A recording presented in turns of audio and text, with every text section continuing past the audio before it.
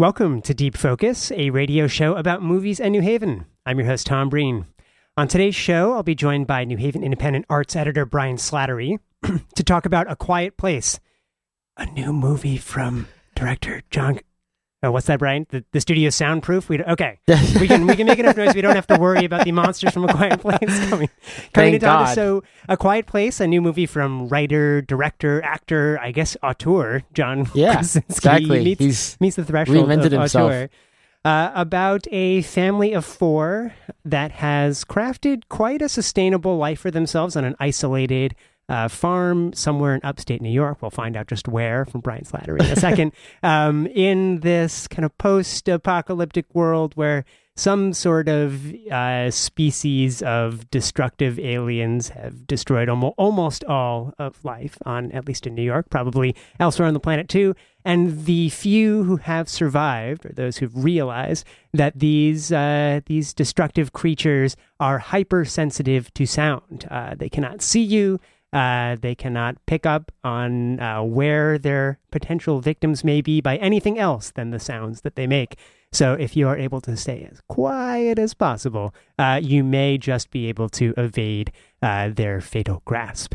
Brian, as I find with kind of most things that I do in life, whenever I'm thinking kind of intensely about a kind of high concept movie like this, inevitably I will see, in other stuff that I'm reading, other stuff I'm watching, Yes. kind of those further sparks, kind of like when you learn a word for the first time and then you see it like or Right. hear it used 3 or 4 times. Right. So this is going to be, all right, listeners, have patience. It's just a 15-second digression, I promise, but a somewhat roundabout way into the movie.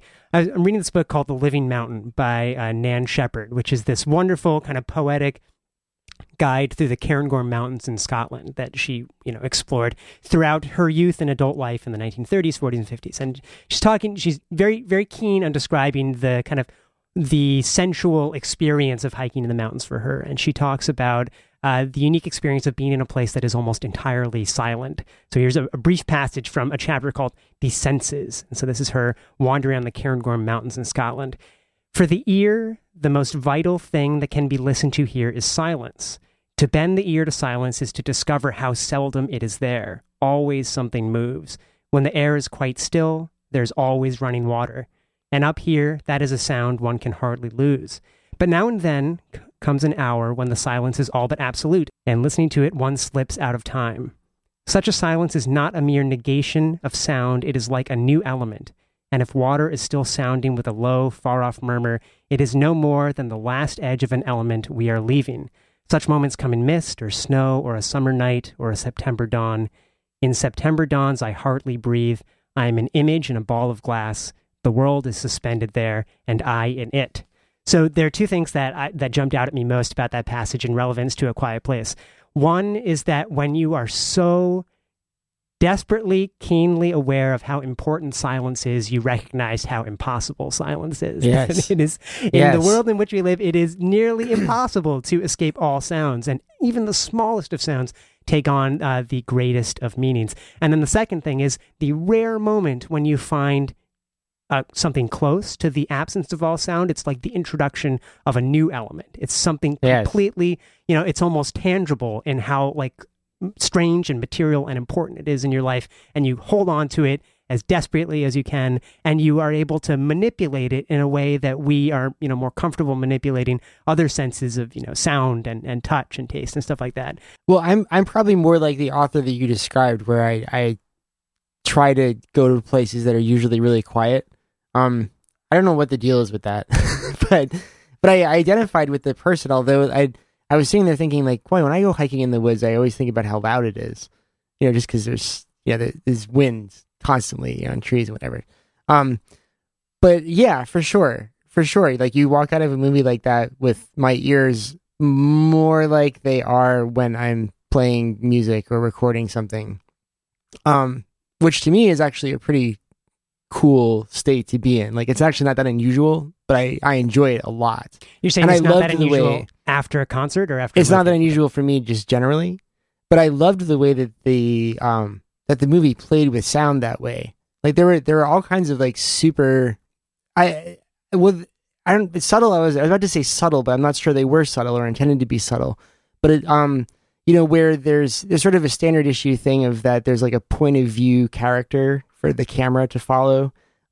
This movie did that a lot with sound, where it was less about what the people were seeing and about what they were hearing. Like the daughter who is deaf, whenever the camera was following her, they did this really cool like low bass rumble that would emerge, and then all the other sound would fall away, and you knew that you were hearing things from her perspective, not seeing them. And the movie did that a lot in a way that was really, really effective in a couple pretty key moments in the movie, right? Where you realize, oh yeah, this person can't hear what's going on right now, or this person is hearing something and that is what is alerting them to danger, or that is what is making them feel safe. It's like, it's less about what they see and more about what they hear. And like for film, that's a really cool thing to be playing with. Like usually it's so visual, and this one was like all about, like the sound designer must have thought like, this is my best job ever. I will never get a cooler movie to work on than this one. So you've keyed into a few, and I should maybe in my response to that, I'll lay out a few other bare bones kind of plot aspects to this movie, or at least characters, and that there are really only 4 characters in this movie. This is, I guess, what one would call a very high concept movie, right? You have a few characters. It's 4 characters in a room. In a room. With monsters. And although, I guess to the movie's credit, or maybe to the movie's kind of greater blockbuster ambition, the drama of the movie doesn't just take place within the room, which it could have. I mean, the concept would allow everything to happen in just like a very confined space. And we've seen movies like this before where the isolation, like the absolute isolation of characters who are not, like, I don't know if you saw 10 Cloverfield Lane, which was the Cloverfield after the first Cloverfield and before the latest one. Right. But it takes, it's just 3 characters in a bunker, and they're not sure if there indeed has been some kind of alien invasion outside, or if the man who has kidnapped them, played by John Goodman, is just wacko and using this as an excuse to hold them hostage and do terrible things to them.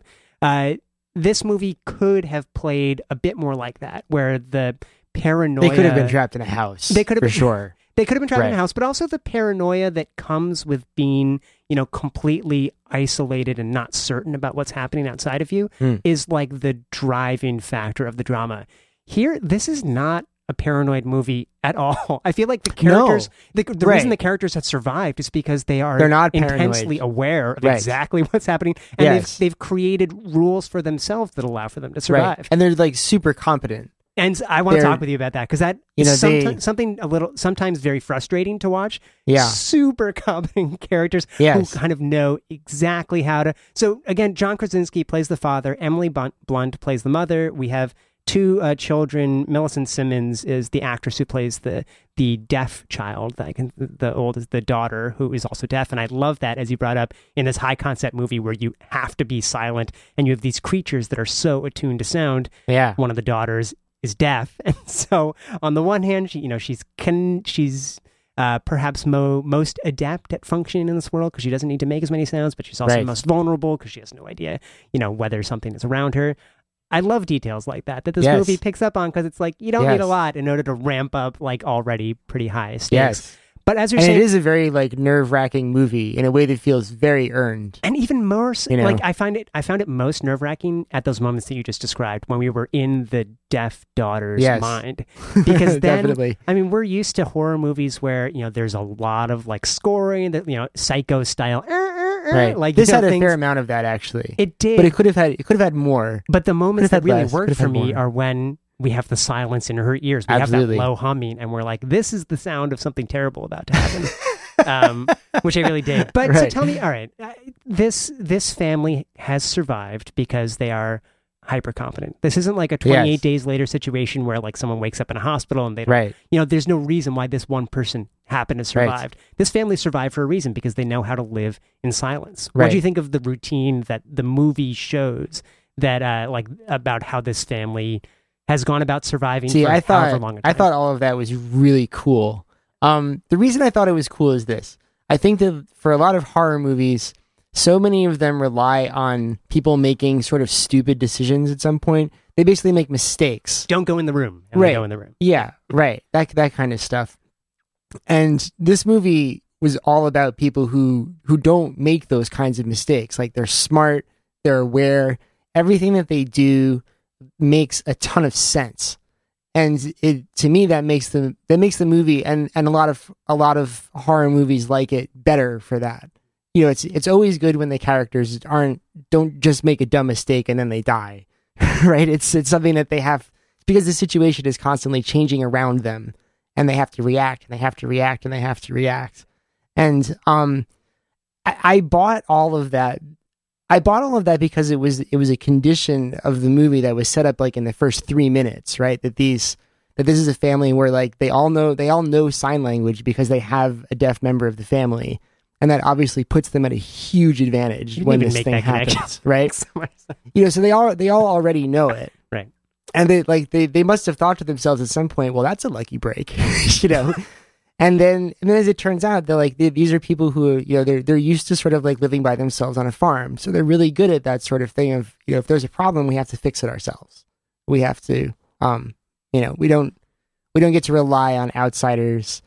We don't get to you know, we don't get to call the police or call the fire department or whatever it is. Like, we have to deal with problems ourselves, and they're really good at that. And all of that sort of comes out in a huge way.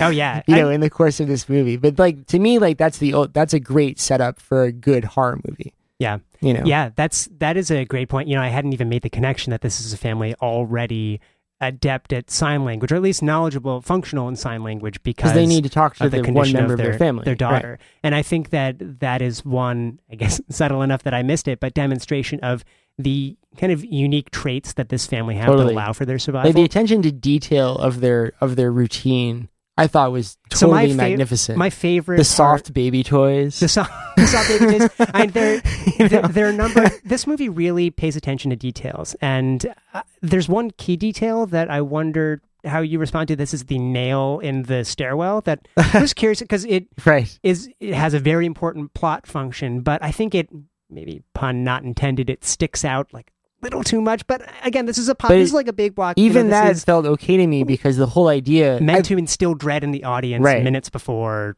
For sure. I mean, it's really like kaboom. Chekhov's nail, right? I mean, there's a million of things like that in this movie. But the other thing is, like, even that made sense to me, because the whole idea was, this is a great example. There's a point where you see them living in the barn of their farm, and my first thought is like, why are they living in the barn? The house is right there. And then as soon as they go in the house the first time, I'm like, oh, right, it's because the house is too noisy. Yeah, everything creaks when they step on it. And then that made sense for, like, why is there a loose nail? It's because nobody's there to maintain the house anymore. So the house is slowly falling apart, and they know there's nothing they can do about it at this point. But this is how you get nails in your basement steps. Right. I mean, I live in my own house. There are like 4 nails in my house that I am constantly pounding back into the floor, because it changes with the seasons. And if you're not there to do it, they're going to come out. You know what? I think that my frustration with this moment, without giving too many details away about the scene, because it kind of comes into play at the very kind of sustained, it's like a 45-minute climax of this movie. Like once the S hits the fan, it kind of continues to. Right. I think that it's just constant S hitting the fan. And it's over really, and over again. I'll talk about my favorite sequence in a second, which is the kind of beginning of that. But a character steps on an exposed nail, and as you're saying, it's very plausible that a nail would be sticking out in this farm stairwell leading down to the basement. Basements we are very familiar with from like horror movies. You don't go in the basement. That's where terrible things happen. Right. Here, it's not necessarily the monster, but it is, you know, what is very naturally a part of this environment. I think that I was a little put off, or I'd taken a little bit out by how this should have been like an absolutely debilitating injury for the person who incurs it. And I feel like she definitely suffers on screen. It is not a happy experience. Right. But there are a number of, I mean, I guess these people are uniquely like capable of surviving adverse circumstances. But I know that if that happened to me, the alien wouldn't even need to come. I'd have died the minute that I stepped on it. I mean, I feel like considering how she, this is a pregnant woman. She's stepped on this nail that's. I mean, I have to say, I've had an experience like this. Maybe and it's just it's not hypothatical pain is maybe more difficult. Yeah, I was gonna say, like, to me, the level pain. of pain was it jived with my own experience of having this of this. And was happening. An alien chasing you down? There was no alien chasing me. Is it appropriate to call these aliens? I guess that's one of the nice I was things about under the movie. impression that you were given to understand that they were aliens, like or might as well be. And even though this is a Jaws style kind of late-ish reveal of what the creatures look like. Right. We are given plenty of the creature. You know, this is not something yeah. where it's like hidden until the absolute last moment. For sure. My favorite detail though about how to maintain a silent life and still live like an otherwise like happy and productive one are the trails of sand. Yes. That this family lays everywhere. One, it provides, so everyone walks barefoot. Something I love. I love the shot early on in the movie where we it's just like see sand and ash. It's this combination of stuff. Yeah. Right. I guess that I'm not quite sure where they get it. Maybe from burning wood. Apparently they're constantly burning things. And right.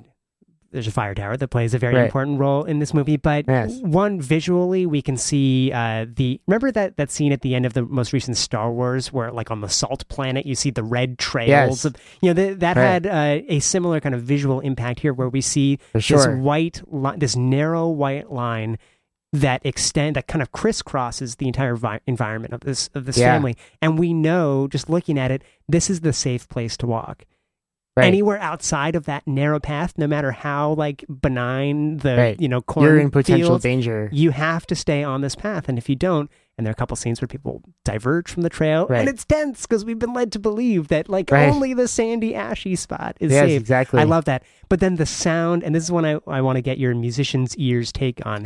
This movie isn't just about the counterpoint between silence and sound for me. It's about the interplay between it's loud and soft silence, sounds. soft and loud sounds. The soft sound of bare feet on sand is something that I found absolutely delightful and comforting in this movie. That's the sound of safety. Sound of wrestling in the corn, not safe. And they did a neat job of really amplifying, when the father is describing to the son at one point how it's like soft, low sounds are safe and louder sounds are unsafe. They did a really good job in the sound design of making that distinction really clear. Like, it was basically like if a sound was loud, it was really loud. I mean, and loud by their categorization of loud, Right. And it made sense. It was like, from the point of view of these characters, like a lantern falling over would be super loud to them, A, because they're living in near silence most of the time, and B, because they know it spells trouble. Yeah, I think this movie gets really cool. Really right about sound is that sound has its impact in context, right? Yeah. It's the smallest of sounds, when by itself, resonates a lot more loudly or importantly. And again, I'm sure pushing you as a musician, but I'm sure, if there's silence and then someone plays like a random note, that will affect an audience member, I think, a lot more strongly than if in an ensemble of in this movie's parlance, in like a very loud, flowing river, you can even scream under a waterfall and it will not have the same impact. As a musician, I found that when I was putting myself in the world that they're living in, I was thinking, like, this is devastating. Like, how am I going to play music in this place? And then when they discovered that there's this place where they could do it, I was thinking, like, I would be going there all the time. Right. There's a safe space to be doing that. Let's talk about the... Well, actually, I'm going to share one more detail that I really loved, and then let's talk about the characters themselves, because, again, we only have a few of them.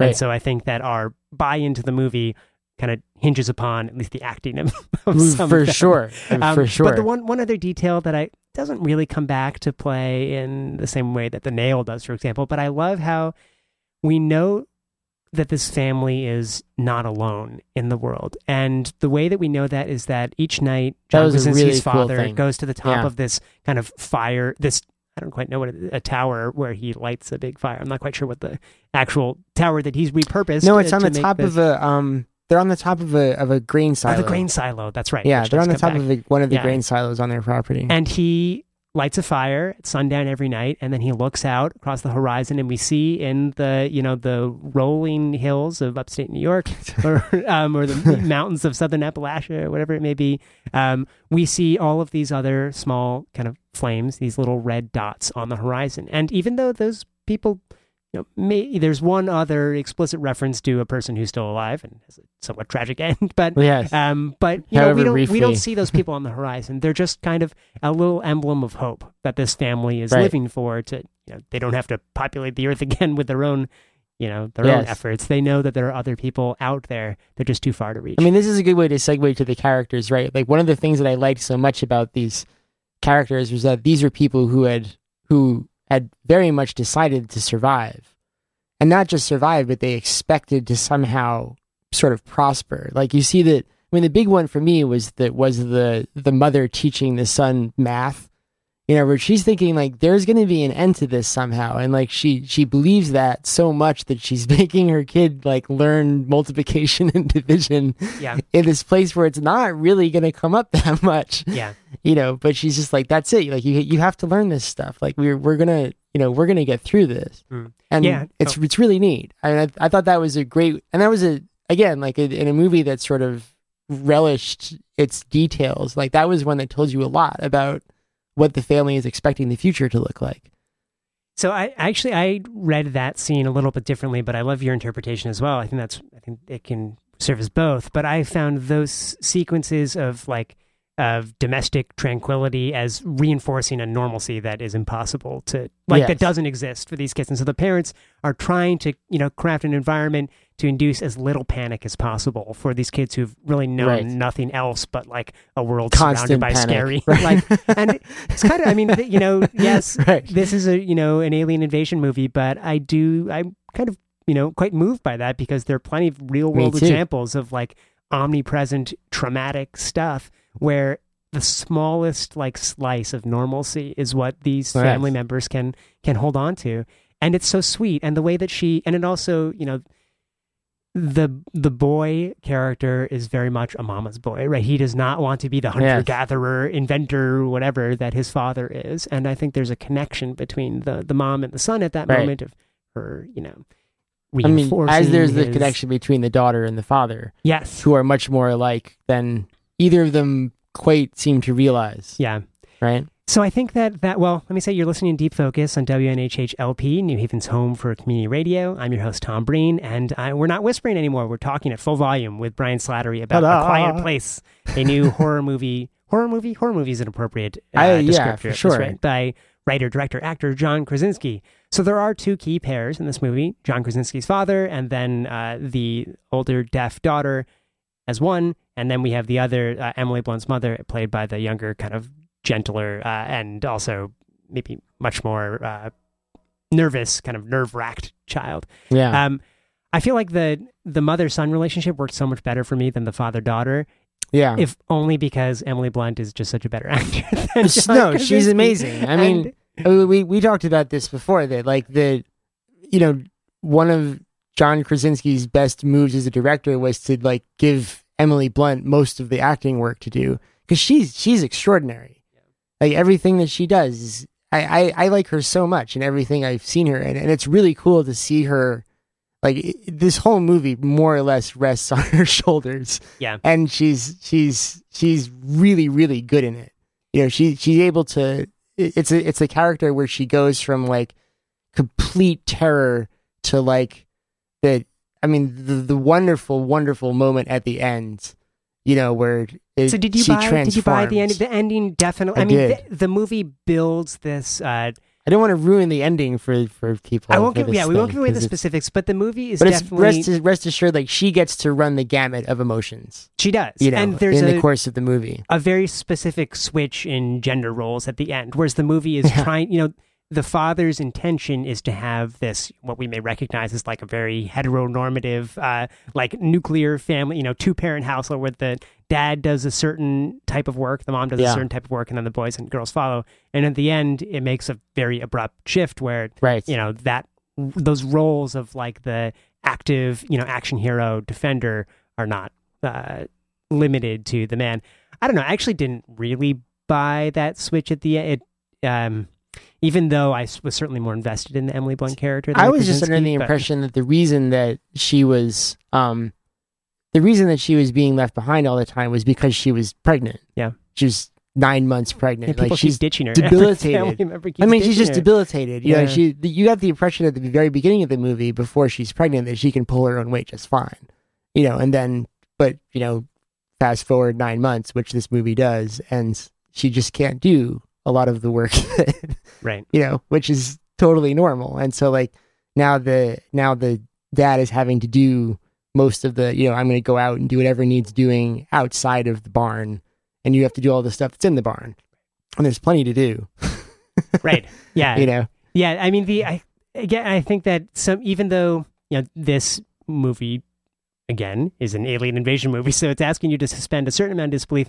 I feel like that when you have a pregnant woman all alone in a barn, stepping on a nail, chased by aliens. I felt like too many things were happening to this woman in the middle of the movie. It's like one of these would be such an effective way to like get me tense, but but so many, while all the other characters were so removed. I was like, why punish this woman so? And then all of a sudden she's the heroic figure. Well, to me, so my favorite thing about when I think about my favorite horror movies, I really like really good horror movies, and the thing that I like about them, I realize, is that if you took out the sort of weird supernatural whatever elements that make the horror movie a horror movie, there would be a drama at the center of it that's really real, that's about a very, very real thing. Favorite of ours, The Babadook. Oh my God, like The Babadook, right? The Babadook's great, and I can do this with like a lot of horror movies I like. You go, this is really a movie about whatever, and like this is a movie about grieving for a child, and it's about like how a family moves on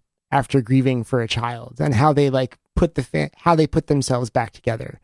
And that is what fuels the movie and makes you really care about these characters. I mean, the monsters feel like a metaphor for, we can just give up,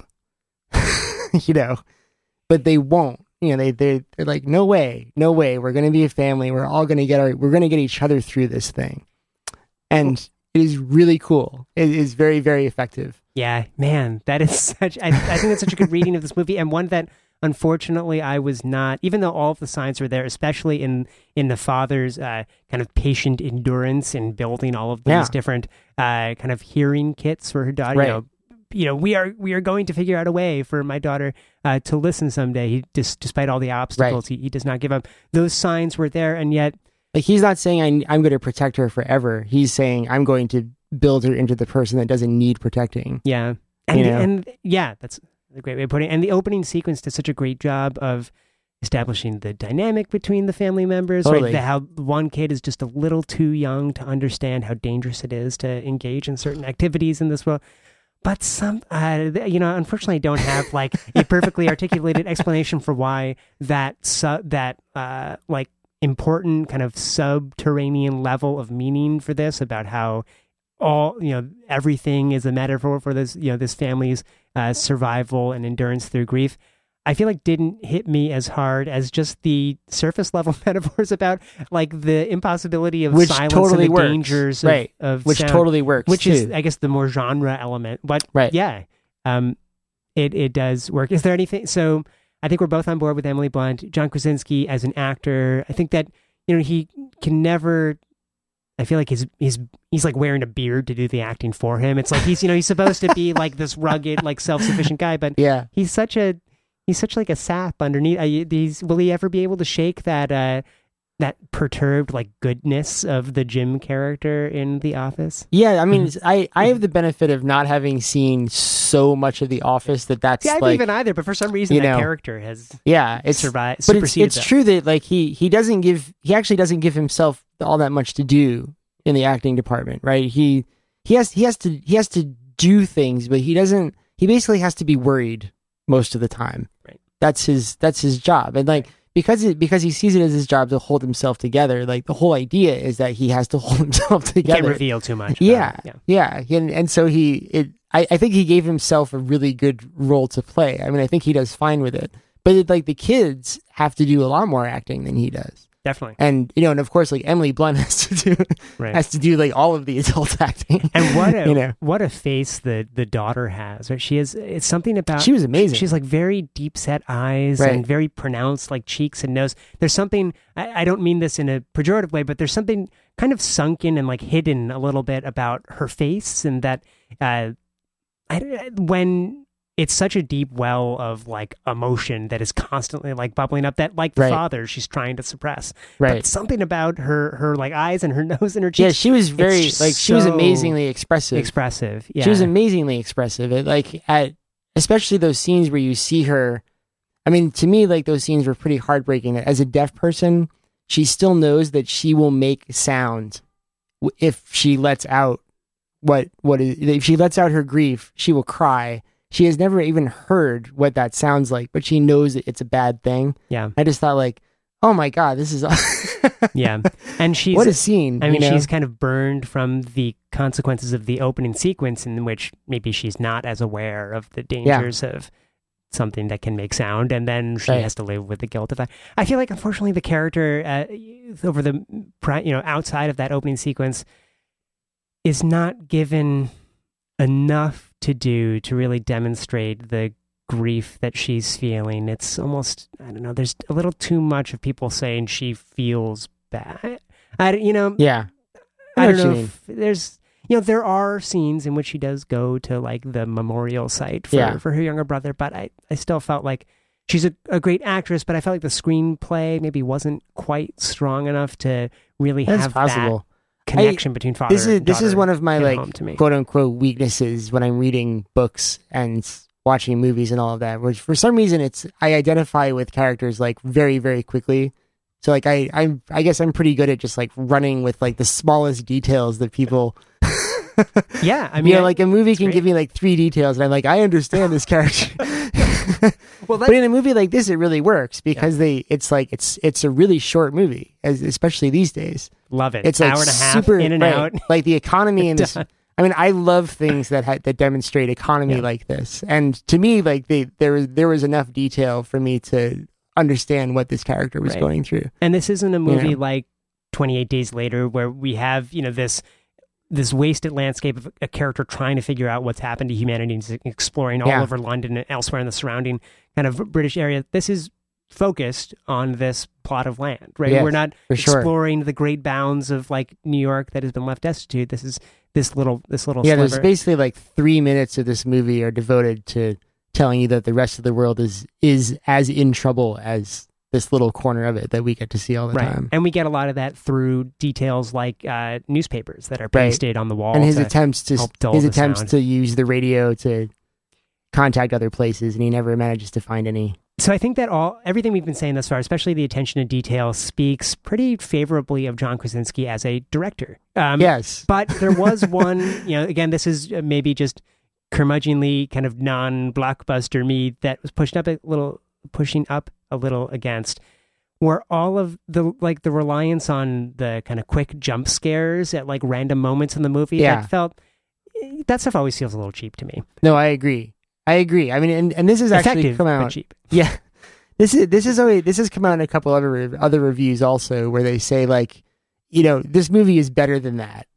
And it is. Yeah, as we've been saying, way right? better. It's way better. Right. Like it doesn't need the like the blast of music to accompany the way that the monsters move. Like the way the monsters move is more than enough to be really, really scary to watch. Right. And it's something that, but this is like, at some point you're gonna like unleash this rant I have about soundtracks in general like that.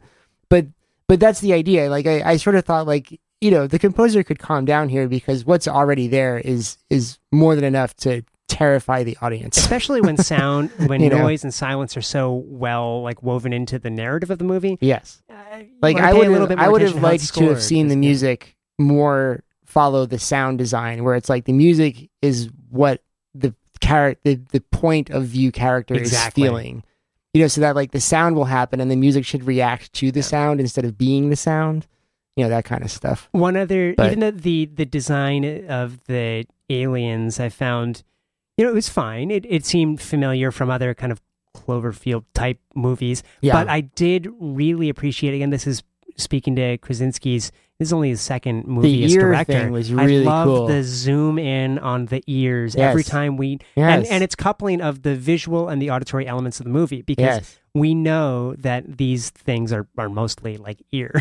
They're like these big flaps. The heads are just an ear and a mouth. But when there is a particularly important noise to be listening to, the camera zooms in on the ear of the alien, and then we hear that noise amplified. Yes. I love that detail. It was super cool. Because like you don't need to draw attention to much, but the fact that we know that these guys are hearing something that the humans don't want them to be hearing, and then danger is nearby. Yes.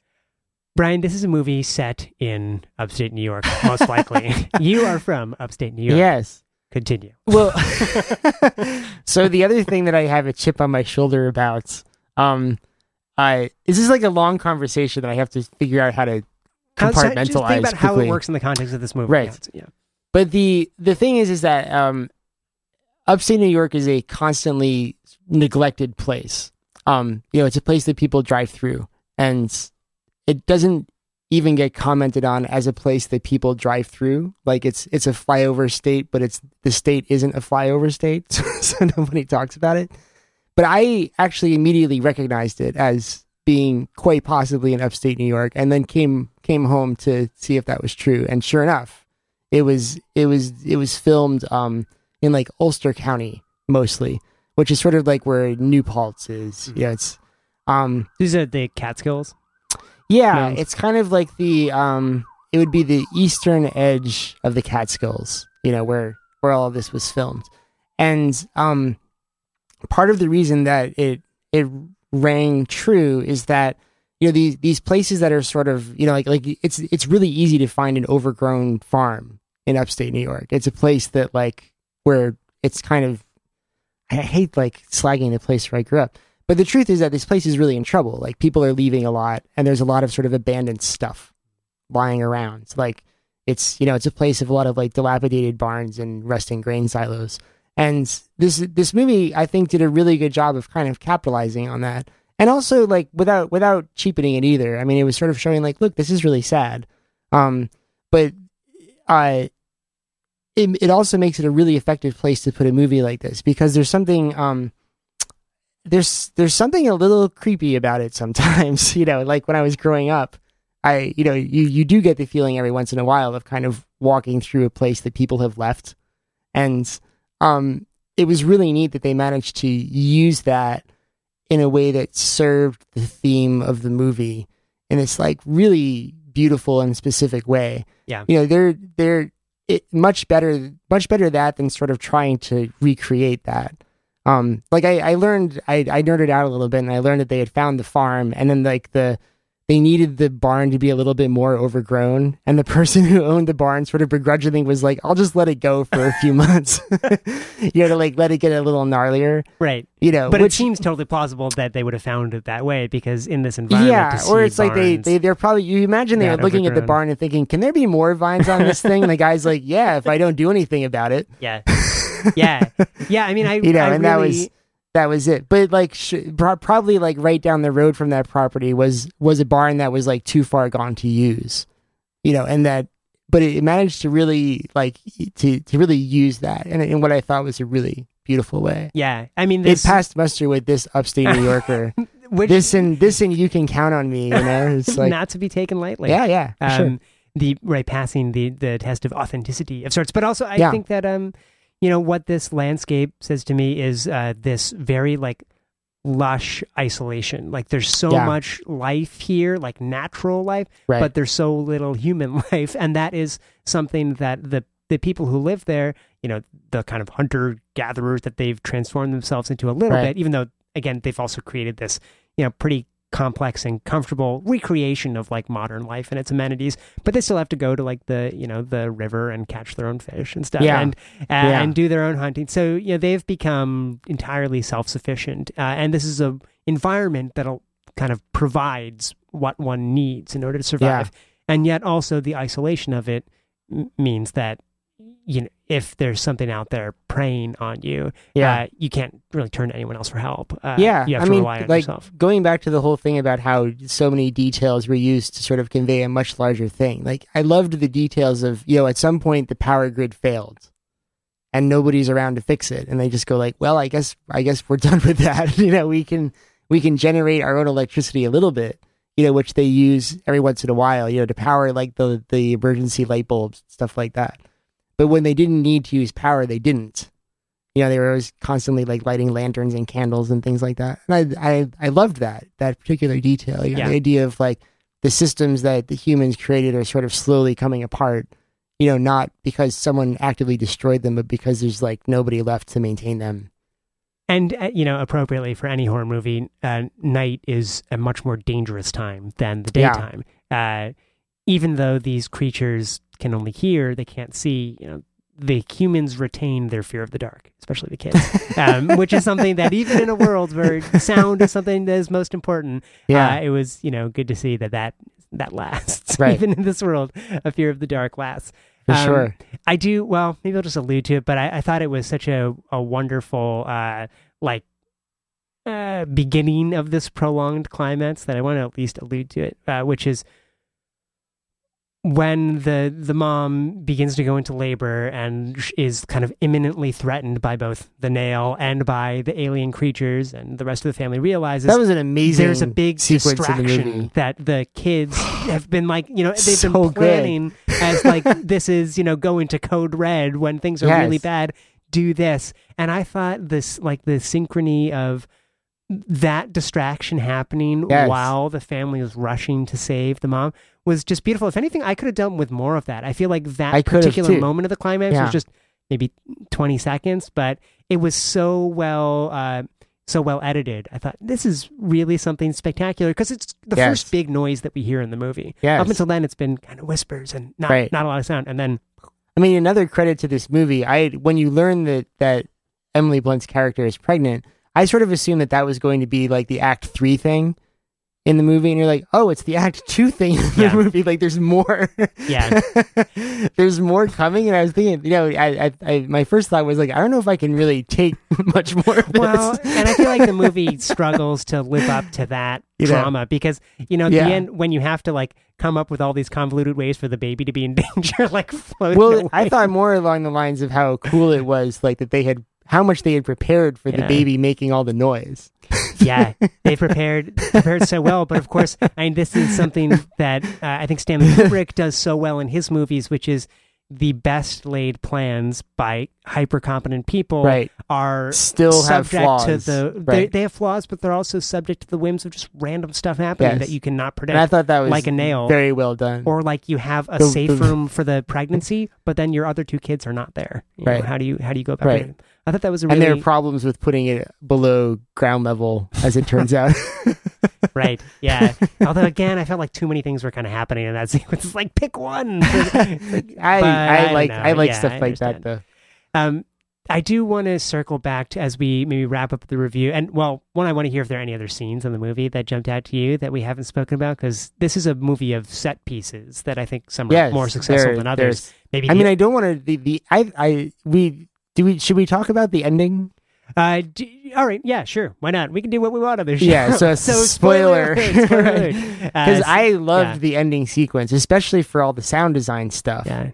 Tell me when does the ending begin for you? The ending begins when they are in the basement once again, and everybody, all of the remaining family members are there, and there's a creature who knows they're there, and they are in no position to be silent anymore. Definitely. I like that as well. They're absolutely in no position. The self-sacrifice of one character. Yes. Yes. So the sound design is that what I liked about the sound design was how it got at sort of this amazing central theme to the movie. About the family moving on from their grief, and it turns out that the whole deal is that they can't do it by themselves. None of those characters has what they need to move on by themselves. They need the rest of the family to make it happen. And the really cool thing about this movie is the way that all of these elements come together at the end. That they long story short, they figure out how to defeat and one of the aliens finally. And none of that could have happened without the contributions of each of the people in the family in some pretty darn significant way. And most of that is conveyed through really effective use of sound design. You're so right. Oh, man, you're right. I forgot how much I really did appreciate super killer. That final sequence. Yeah, that the daughter, basically the daughter figures out that the hearing aids that the father has been trying to figure out how to amplify turn out to hold the key to this whole thing, so that you learn along with her how to exploit that. And then once again, it comes back to the idea that this is a really smart kid who only needs to be told twice, and a really strong kid, right? Because we see who really only needs to be told twice how she can use something that she has seen. Yeah, no, you're right. And it's really, really freaking cool. Yeah. Yeah, that is a great moment, and it also is the one where we have the boy kind of tending to the baby in the corner. He's not a part of this defense at all, right? He's the one who's but it's so kind of necessary, nurturing. right? Yeah. Like you can't just leave a baby lying around. Like he in some ways he has the most important job. Yeah, yeah. At least the entire movie, at least the maybe second 2/3 have been building up to, which is the birth and the protection of the newest member, the child replacing the one who's there's definitely a certain idea of like, we are not letting this happen again. Yeah. Man, I was so struck by the temerity of this family to try to have a child in this environment. It's like, what are you thinking? Like, how? Well, you get the impression that maybe they weren't. Yeah. But it speaks to, again, like, you'd love to have the conversation in which you said you'd have that on screen where she says, "I'm pregnant," and their thought is like, "What have we done?" Nothing bad. Oh my God! This. What have we done? The last thing I want to say about this, and this is, I wonder if there are any other movies that come to mind when you think about really effective, sustained uses of silence. Oh my God! It may be a difficult one to just pull from the top of my head, but the one that most came to mind for me is this. Some listeners may be familiar with it. It's this 1955 crime film called Rififi. That if anyone has heard of it, it's because of this prolonged. It's like a 25-minute heist sequence in the middle of the movie where the 5 characters robbing this bank don't speak a word, and all that we see. This is kind of Ocean's 11 style robbery, but. All that we see are these, incredibly, again, like hyper competent individuals in their element who know exactly how to communicate with one another without saying anything. They have like the tools of their profession, and that is all that they need to realize the goal that cannot be realized if they speak, because then their heist will be given away. And we see kind of step by step, and we're aware of the danger of noise at that moment because they are, again, immaculately trained. They know what they're doing. They know how to get there. But any small slip up, as manifested by like a sudden crash, could mean the end of the heist, and they go to jail or whatever the consequences are. Right. And I feel like silence does something similar in A Quiet Place, in that it emphasizes the competence of communication between people who know each other really well and are aware of how to survive without speaking. I feel like that's a really cool thing that this movie brings up, that when you are in like survival mode, speaking isn't necessarily the most efficient way to communicate. And it also has that sort of, there's a little bit of a like glory in the power of film, right? To be like, we can take away an element that like just about every other movie relies on heavily, it's just dialogue. Right. It's like, we can take away that, and just with sort of, good visuals and good sound design, we can tell like a really pretty breakneck story. Yeah. And going back to that rambling monologue or passage that I read at the beginning by Nan Shepard, an absence of dialogue does not mean an absence of sound. Even though people are not speaking, there are still plenty of other small kind of auditory cues that let us know what is happening or what's about to happen. Yes. Brian, it's such a pleasure to talk with you about this movie. Yeah, this was fun. Thanks for seeing A Quiet Place and being loud. Are you kidding? Thanks for giving me the excuse to see A Quiet Place. Did you see it with Leo? A little too. None of my family members had any interest in seeing this movie. I understand. I would agree. But definitely recommend it. A Quiet Place, playing at the Criterion downtown, and probably a whole bunch of theaters. It's gotten a pretty big release. I should hope so. It's like it's a great smart horror movie. All we can ask for in this horror renaissance in which we live. All right, Brian, check out Northern Remedy if you're not already a listener, which is Brian's weekly or bi-weekly? Weekly music program here in WNHH. Anything else that you want to plug that you're working on? No, just check out the Independent All the Arts writing Brian's doing there. And go to deepfocusradio.com to check out over 2 years of conversations about movies and New Haven. And we'll catch up with you next time.